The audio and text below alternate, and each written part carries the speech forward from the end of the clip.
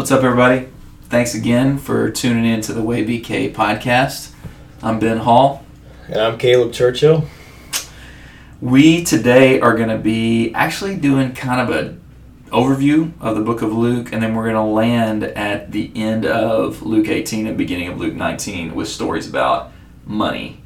Luke talks a lot about money and has a lot to say, which is really relevant for us because money is a big part of, or wealth in general is a big part of really every human culture, but if you're listening here in the United States, especially our culture is very capitalistic and therefore very money-driven and money-oriented. So we need to think about what Jesus says about how we should view wealth and money. Just a reminder before we really get going here, if you're listening and you haven't subscribed, it'd be cool if you subscribed and check out some of the other pods that we've done so far. This is new for us, and so actually it would be cool because you could let us know how we can improve, how we could talk about topics that would be more helpful and useful. If you like what you're hearing, or even if you don't, you could rate and review the podcast if you're getting that on Apple Podcast or Google Podcast or wherever you're downloading. Let other people know so that maybe we can make this more useful for others so that we can all walk in the way of Jesus. That's the whole point of this deal, and we hope that this might be a small part of helping you do that, and you would be a friend to us if you'd help us to know how to do that better. Okay, so here's how we're going to start. Caleb, you and I both made independent lists without showing each other, telling each other what they are, of things from the Gospel of Luke that Jesus has taught about wealth and about money. And we're just going to go through that list, go back and forth, and then we'll come to the stuff here in Luke 18 and 19 and draw out a couple of wrap it up principles from this. So, what's the first thing you got on your list of lessons about money or wealth from the Gospel of Luke? So the first thing I notice as I've been reading the Gospel of Luke, one thing that Jesus has been stressing a lot is that your wealth is not your own. It's a temporary gift that God has given to you to use for a purpose. And there's many places in the Gospel of Luke where that idea is emphasized. But just one place that I'll share is in Luke chapter 16, when Jesus gives this strange parable about this dishonest manager. And in Luke 16 and verse 1, he says, "There was a rich man who had a manager, and charges were being brought to him that this man was wasting his possessions." And the idea behind the parable is that, in essence, the rich man would be God in this parable, and the manager would be the people who he's entrusted his wealth to. This passage just reminded me that whatever we have from God, we have a tendency to think that our wealth, our possessions, our money, I've earned this. I've achieved this. I've gotten this by my own strength, my own wisdom, my own ability.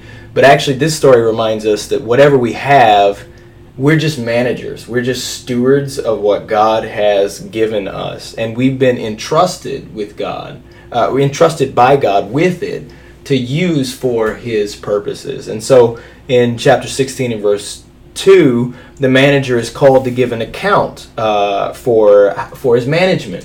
And that reminds me, if my wealth is not my own, then one day God is going to call me to account and expect me to give an account for how I've used the money, the possessions, the things that God has given me. And this parable, near the end, he talks about how your wealth needs to be used in such a way that when it fails you, it will actually you'll receive some benefit from that. So this is a temporary gift from God. Mm-hmm. Wealth is not something that's going to last. It's something that is simply temporary that God is giving us to use for His purposes. And if we don't use it well, Jesus says in the parable at the end in verse 10, if we're not faithful with a little bit, then how are we going to be trusted to be faithful with much? If you haven't been faithful in the unrighteous wealth, who will entrust to you the true riches? Jesus says in chapter 16 and verse 11.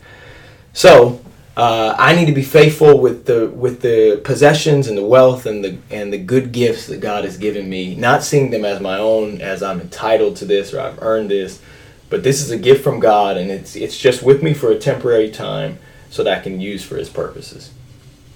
That's good. That's a helpful one too, I think, because as I was listening to you talk, I think one thing that does is it makes me It makes me take my money a lot less seriously because it's just a gift. Right. It's not, like you said, it's not some indicator of my status as a human being. Right. It's not like you said, it's not really something I've earned, although like if you work hard, then great, that's good, but it's a gift either way, so I shouldn't take it that seriously. On the other hand, since it's a gift from God, I should take it more seriously within the framework of how God wants me to use it. That's right. I mean, a lot of times we're gonna do both of those wrong. We take our money very seriously in terms of like how much money on my bank account is either my source of security or it gives me a sense of pride. John even speaks about that, right? Like, watch out for the pride of possessions or life, you know. And like you said, status. So that's when we take that way too seriously, and we don't take it seriously enough of, hey, this is something God gave me, so I better be using it in ways that would live up to His expectations. That's right. So that's right. That's pretty transformative if we'd realize that our wealth is not our own. I think so. Yeah. What about you? What do you have on the top of the list?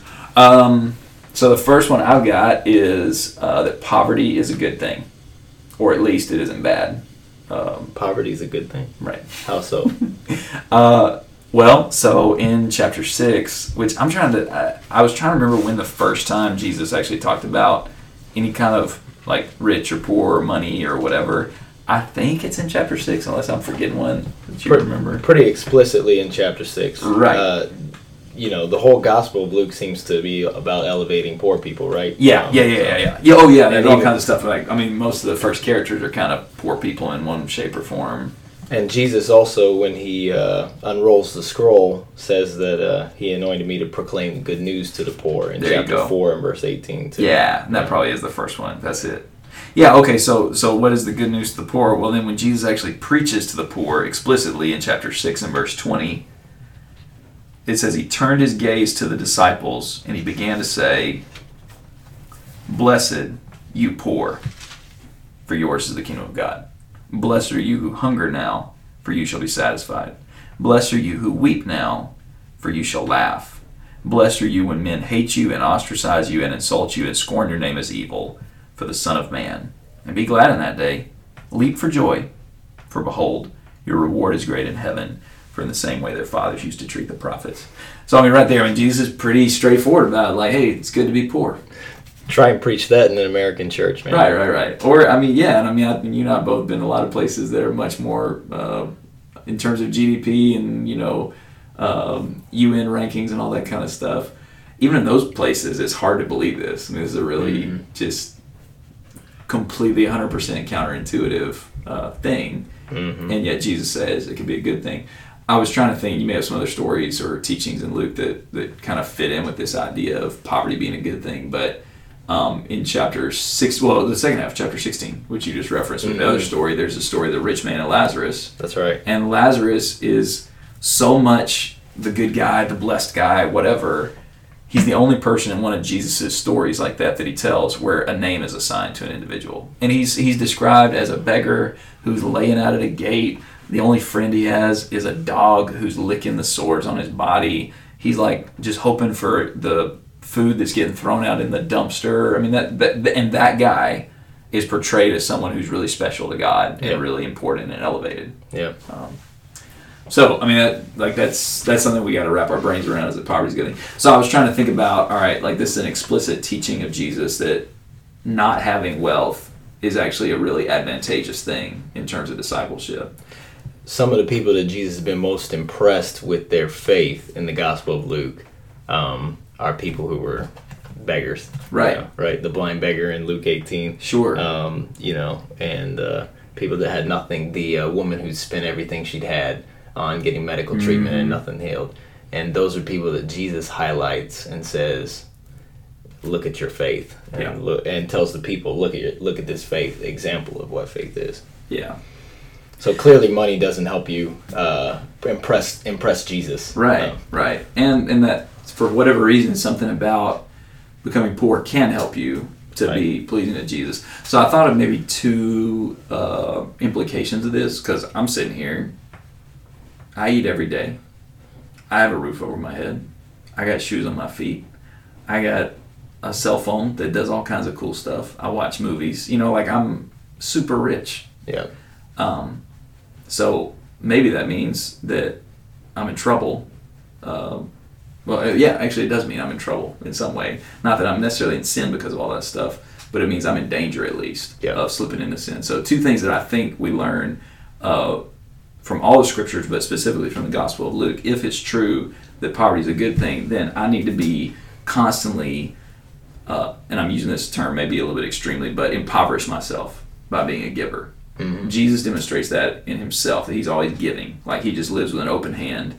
And he even teaches us that we should be people who give. In Luke 14, he gives instruction for whenever you throw a party or, whatever.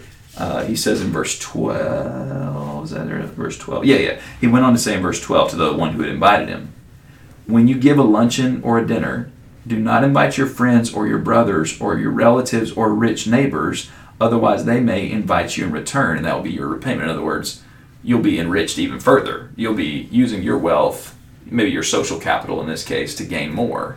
Right. He says, don't do that. But when you give a reception, invite the poor, the crippled, the lame, the blind, and then you'll be blessed, since they do not have means to repay you. So in other words, you'll be emptying out yourself in some way. Again, whether that's monetarily or socially or whatever, you're impoverishing yourself to some degree, not to the fullest degree, obviously, but to some degree. And the promise is you'll be repaid at the resurrection of the righteous. So I think that's one thing I learned from what Jesus teaches all throughout Scripture. I mean, this is a constant theme, is you need to live with an open hand. You need to be a giver and not be just trying to get things for yourself, but be giving. And the second thing I think we learned from this very passage in Luke 14, in verses 12 through 14, is I need to make friends with those who are the poor because they teach me things. Yeah. I remember when I was in Atlanta, one of the most life-changing people was this married couple, Herman and Lisa. Herman passed away a few years ago. Lisa's still living. They're blind. And some of the most impactful, wonderful, beautiful people who've taught me how to walk by faith and not by sight because of the lifestyle they live and the way they view God, because of their relative quote-unquote poverty of not having eyesight. Mm-hmm. That's helped them to learn things. And my friendship with them and other people like them, Chester's another friend, Chris, Marquetta, this whole group in that blind community there in Atlanta, they changed my life because of what I learned from their poverty. So one, I need to be giving so that I'm kind of lessening how much I have for myself, but two, I need to be making close friends with those who might be seen as quote unquote poor in the world's eyes, but really are rich with God. And that'll help me to learn the good lessons of poverty as a good thing. Yeah. Learning to welcome the poor into our lives is a really important part of how rich people enter the kingdom of God, right? Yeah, so I can learn from them. That's right. All right, cool. What's your next one? All right, number 2, wealth can displace God from the throne of your heart.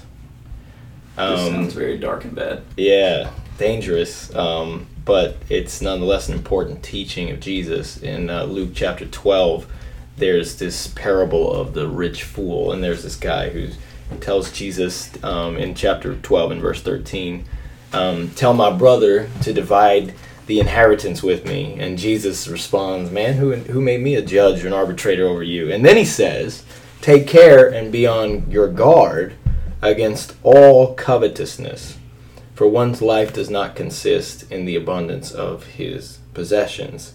But that scripture reminds me that greed can take many forms. There are many different forms or manners in which covetousness can express itself. And I need to be aware of those because that can be a really dangerous thing.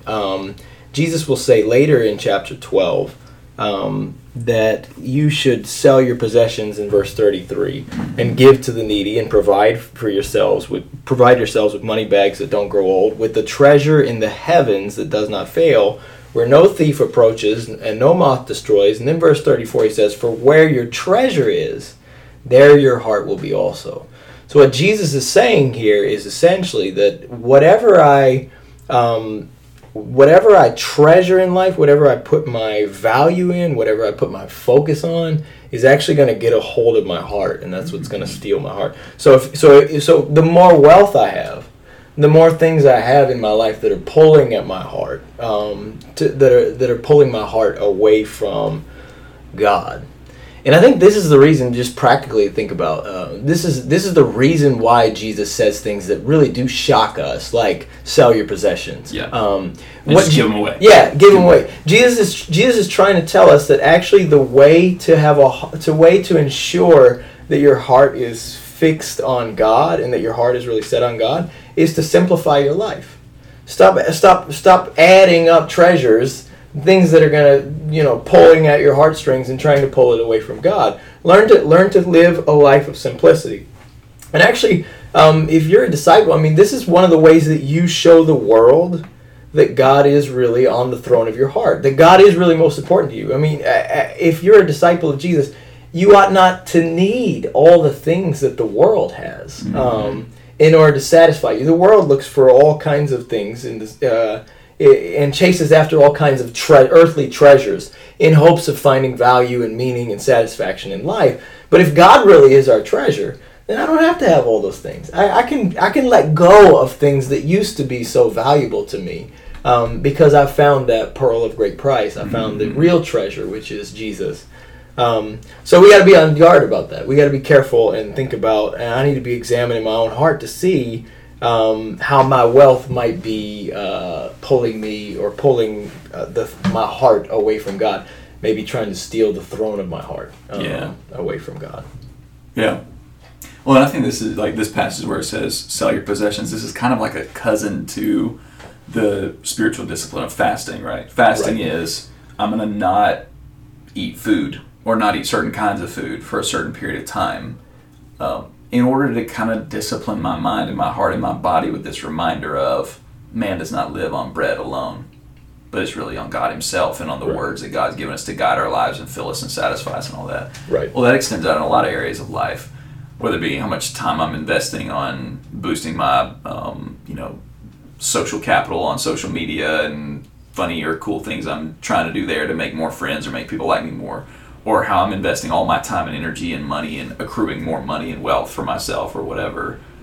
All that stuff, Jesus here is saying you can't do that because whatever you're investing in, like you said, that's the thing that's going to control your heart at the end of the day. Yeah, that's right. Yeah. All right, cool. All right, so my second thing on my list is actually from the same passage in Luke chapter 12. And that is that this is just kind of more pragmatic. And by the way, if you're listening and you're not into Jesus stuff, maybe you're listening with a friend or somebody recommended this to you or whatever, this is just sort of a pragmatic deal that Jesus teaches that is actually pretty obvious and everybody knows it, but that is that wealth is limited. So no matter how much you ever have, one day you're going to lose it, at least when you die. Mm-hmm. Like you referenced the beginning of this in chapter 12, starting in verse 15, where someone in the crowd was concerned about or starting in verse 13, he was concerned about a family dispute over an inheritance. And first Jesus says, okay, time out. I don't really want to talk about that. But by the way, there was a guy who had a bunch of stuff, and he thought, you know what, here's what I'll do with all my stuff. Rather than giving to the poor, or rather than finding something good to do with my money, I'll just store up more for myself. And then Jesus tells the story, and it kind of the punchline in verse 20 says, but God said to him, you fool, this very night your life is required of you. In other words, you're going to die. And now, who will own what you prepared? And then Jesus says that to give the moral to the story, so is the man who stores up treasure for himself and is not rich toward God. So money's just limited. Eventually you're going to die, and then what good is it? Yeah. And if you're thinking about this a lot, you might want to check out the book of Ecclesiastes if you're listening, because that book, there's a really rich guy who was rich in every single way, monetarily, socially, politically, relationally, yeah, everything, yeah. But really, he realized, actually, I'm just poor. If I don't have God, then I'm poor. It doesn't matter how many women I sleep with. It doesn't matter how many drinks I have. It doesn't matter how much money I have or how many art projects I do or whatever it might be. Yeah, it's just limited. And I think that's why the verse you read in verse 15, be on your guard against every form of greed, for not even when one has an abundance does his life consist of his possessions. No matter how much you accrue, it doesn't make up your person. It doesn't fill up the gaps that are in your heart and in your soul. And we know that because you look around at all these famous and rich and powerful people, and they say it. It's not even like we're just reading them like, oh, they don't look happy or whatever. I mean, you and I watch basketball a lot, and I mean, you listen to these guys, and they're pretty open. Like professional basketball players who literally play a game for that is their life, is they play a game, and they make millions of dollars to do it. And thousands and tens of thousands of people screaming their names. And then after the game, they're like, yeah, I'm not happy. Yeah. Because this is true. Like wealth and whatever kind of wealth that might be, it's just limited because you're going to die and you're not going to have it one day, so it's not going to carry forward anything. And it's limited even while you're alive in what it can accomplish for you. And so it's foolish to put your trust in it, right? I mean, I think that's why when God speaks to this man in Luke 12 in verse 20, the first thing he says to him is, fool. Yeah. You fool. Yeah. Because we would look at this guy and say, I think we would, from a economical perspective, we look at this guy and say, actually, this guy's wise. Thinking ahead. Because he's thinking ahead about the future, and he's trying to make sure he's got enough saved up. But God looks at him and says, you fool, because he's not thinking far enough ahead. Yeah. He's not thinking about what's going to happen to me after I die. And in fact, going back to what we talked about earlier, this is a guy who has been given extraordinary gifts from God, far more than what he expected. He had, in fact, doesn't he say at the beginning, the land of a rich man produced plentifully, so much so that he has to say, hey, I got to come up with a new plan because my barn that I built ain't going to fit all this crop. What he should have thought is, oh, wow, God has given me so much more. Who do I know who's in need? Who could I share this with? If he's giving me this, he's giving it me for a reason so that I could be helpful to other people. Instead, he's only thinking about himself, and so God calls him a fool and says, this night your soul is required of you. Yep. And I mean, this goes back to what you read earlier in 12:33. Yeah. Sell your possessions, give to charity, and make yourselves money belts which do not wear out. That's or to use the language of this point. Make yourself a money belt, a money bag, a bank account that is unlimited. Has unlimited potential. That's right. And there's always a growth rate. You're always going to be accruing more interest and all that stuff if you're being rich toward God, which is caring about your fellow man, being interested in God's purposes in the world and not just in how much can you accrue for yourself. Because wealth, from a worldly perspective, is limited. Yeah. But whenever we're investing in our relationship with God and in demonstrating God's kindness and carrying forth His character in our relationships with whatever wealth we have, there's unlimited potential with that. Yeah.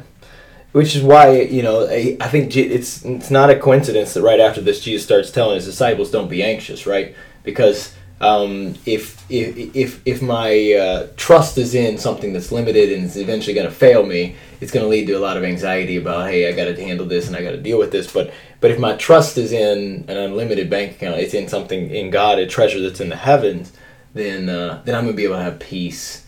Even when my 401k is not what I wish it was, even when I haven't saved as much as I'd like for retirement, even when I have insecurity about how are things going to work out financially. So. Yep. All right, go ahead. I went first. The first two. You got to give your last. Okay. All right, that sounds good. Then let me review our list so far. First one that you mentioned was, I need to remember my wealth is not my own. It's something from God. It's a gift. I should use it and view it accordingly. Second thing that I pointed out, poverty is a good thing, actually, and it can help us to draw closer to God. Thirdly, we said wealth can displace God from the throne of your heart. And then fourthly, wealth is limited, both in your own life and then obviously just in its effectiveness while you're alive. So the last one I have on my list is that what you have is just a tool, and it can be for good or for evil.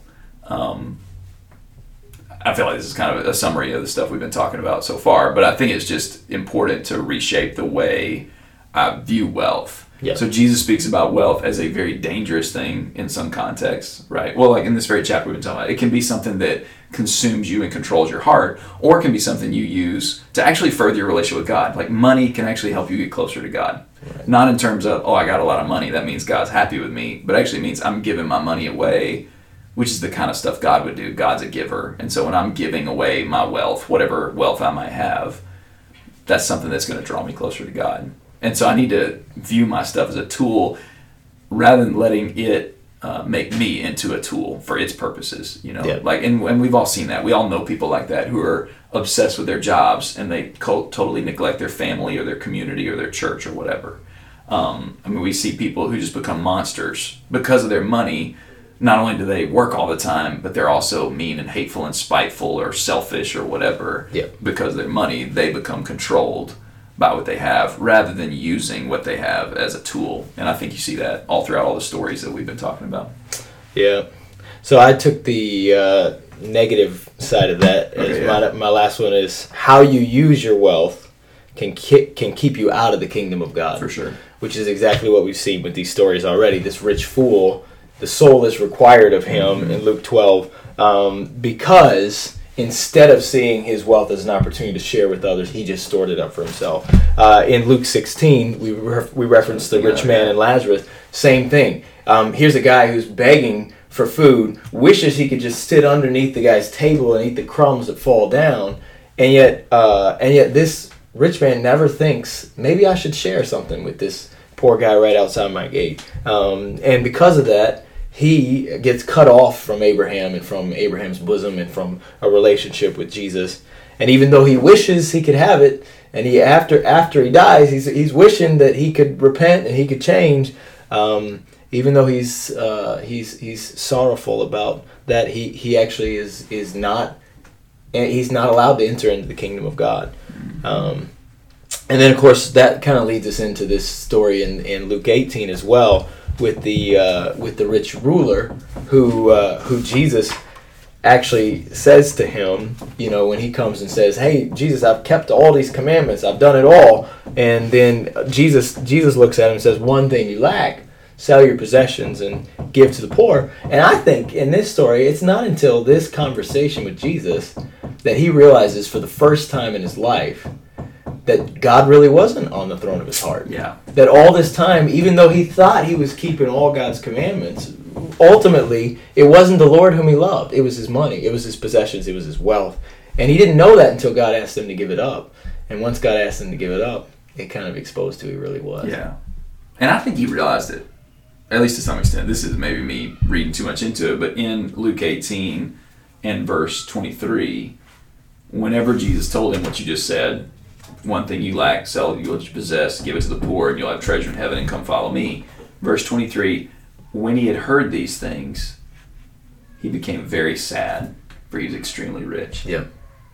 And I think he saw, oh man, I'm in trouble. Yeah. And who knows what this, I mean, right now, he does not take up the cross and he does not follow Jesus. Who knows? Right. Maybe, hopefully he did in the future. Maybe not, though. Right. Maybe he just stayed consumed with his wealth and he let it control him, and like you said, it kept him out of the kingdom. Right. And Jesus' response to him, after seeing how sad he becomes, what Jesus says is how difficult it is for those who have wealth to enter the kingdom of God. Essentially, Jesus is saying, you need to understand something, that with all this wealth comes great responsibility, and if you don't use it as a tool in a way that actually is for good and for God, then it can actually keep you out of God's kingdom. Yeah. Which I think, as we're kind of landing the plane here in the next few minutes, this story teaches an overarching principle that if you're listening, you already know this, but it's good to just say it explicitly. Wealth can be a tremendous obstacle for discipleship. Mm-hmm. If we're not viewing it in the right way, if we don't utilize it in the right way, then we will be controlled by it, mm-hmm. and we won't be disciples. We'll be slaves to the things of the world. Yep. And you can't serve God and money. Exactly. Yeah. And I mean, so if we don't work on this every day to evaluate how am I using whatever wealth I have, if I have a home, how am I using that as a disciple? Am I using that just for me, or am I using that for the Lord? The money I have in my bank account, am I using that for me, or am I using that for the Lord? Like what am I doing here? Am I giving to anyone else, or am I just keeping it for myself? Am I taking risks? I mean, this is risky stuff. I think that's ultimately why giving and giving up our wealth is hard, is because it puts you in a dangerous position. This is dangerous. This guy does not know Jesus very well, and yet Jesus says, go all of the security that you have financially and therefore socially, because really financial security gives you social security. Right. I mean, that is that's the deal. In all human culture of all time, the more you have, the more safe you are. Right. And Jesus is saying, give all that safety up, give all that security up by following me. Yeah. And that's tough. But That's being a disciple, is taking the risk of giving your life to Jesus. And that's not just with wealth. That's with the way I think and the way I talk and the way I deal with my relationships and when I proclaim the gospel and when I resist temptation, all these things. It's all a risk. Yeah. But we're following somebody who said, hey, if you want to follow me, you got to come and die. Yeah. So it shouldn't be a shock to us whenever Jesus says this kind of stuff. Yeah, it's so tough that Peter or the disciples' response to hearing this was in verse 26. Then who could be saved? Right. Is it even possible? Right. And Jesus says, well, what's impossible with man is possible with God. That is apart from the power and strength that God gives us and the grace that He gives us. It's not possible for a rich man to get in unless we put our trust in Him and learn to submit to Him. Yeah. But that does leave me begging the question, and I'm sure people who are listening to this are thinking, well, so what do? I'm a rich man. I mean, if I'm in the United States of America, I'm pretty much filthy rich, right? I mean, we are wealthy people. So how do we as wealthy people enter the kingdom of God? Well, one thing that we've seen 2 times now, both in Luke 12 and here in Luke 18, is give away your stuff. Like, make it a practice to give away stuff, even if that requires you to sell off some things. So I think that's one practical thing is, do I make it a daily discipline to give? Yeah. Give in some way, in some manner, whatever that means. Maybe that means I pick up the check the next time, I'm with somebody from church, whether I think they quote unquote need it or not. Like, am I willing to do that? Or some neighbor or some friend or whatever. Am I someone who just gives to my neighbors whenever I don't know if they need it or not, but I'm just going to give and live with an open hand. I think that's one big thing. Yeah. Just make it a discipline to be givers, to be sacrificial, to be, charitable. Which kind of reminds me of the next story in Luke 19. Ultimately, here's a rich guy. In fact, he's a chief tax collector. This is not just a tax collector who all of them were pretty wealthy because they were known for stealing, taking advantage of people, and it was just a lucrative business Government opportunity. job. Yeah, it was a government job. There's a lot of security that comes with that. So, but this is the arch tax collector. I mean, this is the chief tax collector who comes to Jesus, and when he sees Jesus and has this encounter with Jesus and sees that Jesus cares for him, his response is, "Behold, Lord, half my goods. I'm going to give them to the poor, and if I've defrauded anyone of anything, I'll restore it fourfold." So here's kind of the example of exactly what you're talking about. If I am rich, how can I enter the kingdom? Well, I've got to learn to value Jesus, to love Jesus far beyond my own wealth. And if I do love Jesus far beyond my own wealth, it'll lead me to care less about what happens with it, in terms of I'll be much more free to share it with other people who are in need. Yeah. And I think that's like on a practical level, I need to examine what am I oriented toward financially. Everybody has some sort of financial plan, including not having a plan. That's a financial plan too. Where basically you're saying, my plan is, whatever I feel like spending my money on, that's what I'm going to spend my money on. Whatever my pleasure would be, that's what I'm going to do. Mm-hmm. But on the other hand, if I have an orientation toward, I'm going to make sure that I can give to others. I mean, this is an amazing financial plan. Literally, 50% of my bank account, I'm going to give it to the poor. Yeah, that's crazy. That's incredible. Yeah. And like you said, this dude was loaded. This was not... So in between these two stories, there's a story of a blind beggar. Okay, big deal. If he says, I'll give half my possessions, that's a big deal to him, but it's not that much. He doesn't have that much to lose. He's already a beggar. This guy, like you said, was completely secure and safe and strong and all that stuff. And he's saying, I'm going to give away half my wealth to people. He oriented himself toward giving to others. And I think that is... What this story reflects is that's fundamental to following Jesus, is being somebody who is giving and not taking for yourself, or not keeping for yourself or protecting yourself, but it's opening yourself up, opening your arms up to other people. Yeah, and this story actually gives us hope, right? I mean, that's right. This story reminds us that wealthy people can actually enter the kingdom if we'll have a heart like a blind beggar. If I'll come to Jesus desperately seeking him, like the blind beggar does in at the end of chapter 18, saying, "Son of David, have mercy on me," begging for. If I see myself that way, And this gets back to the parable of the Pharisee and the tax collector, their prayers that we talked about last week, and earlier in chapter 18, where the tax collector comes and he won't even look towards heaven. He's beating his breast and he says, "God, be merciful to me. I'm a sinner." And this is basically the approach of this tax collector. Is he's coming to Jesus and he sees in Jesus, I'm so unworthy, I'm so undeserving of this, but Jesus wants to come to my house. Jesus wants to invite me into his. Wow, this is a relationship that I can't afford to miss out on. And everything else that used to be so valuable to him, so there used to be such treasures he was holding on to, was nothing anymore, because he had come to have this heart of a blind beggar, to see how desperately he was in need of something more, and he found it in Jesus.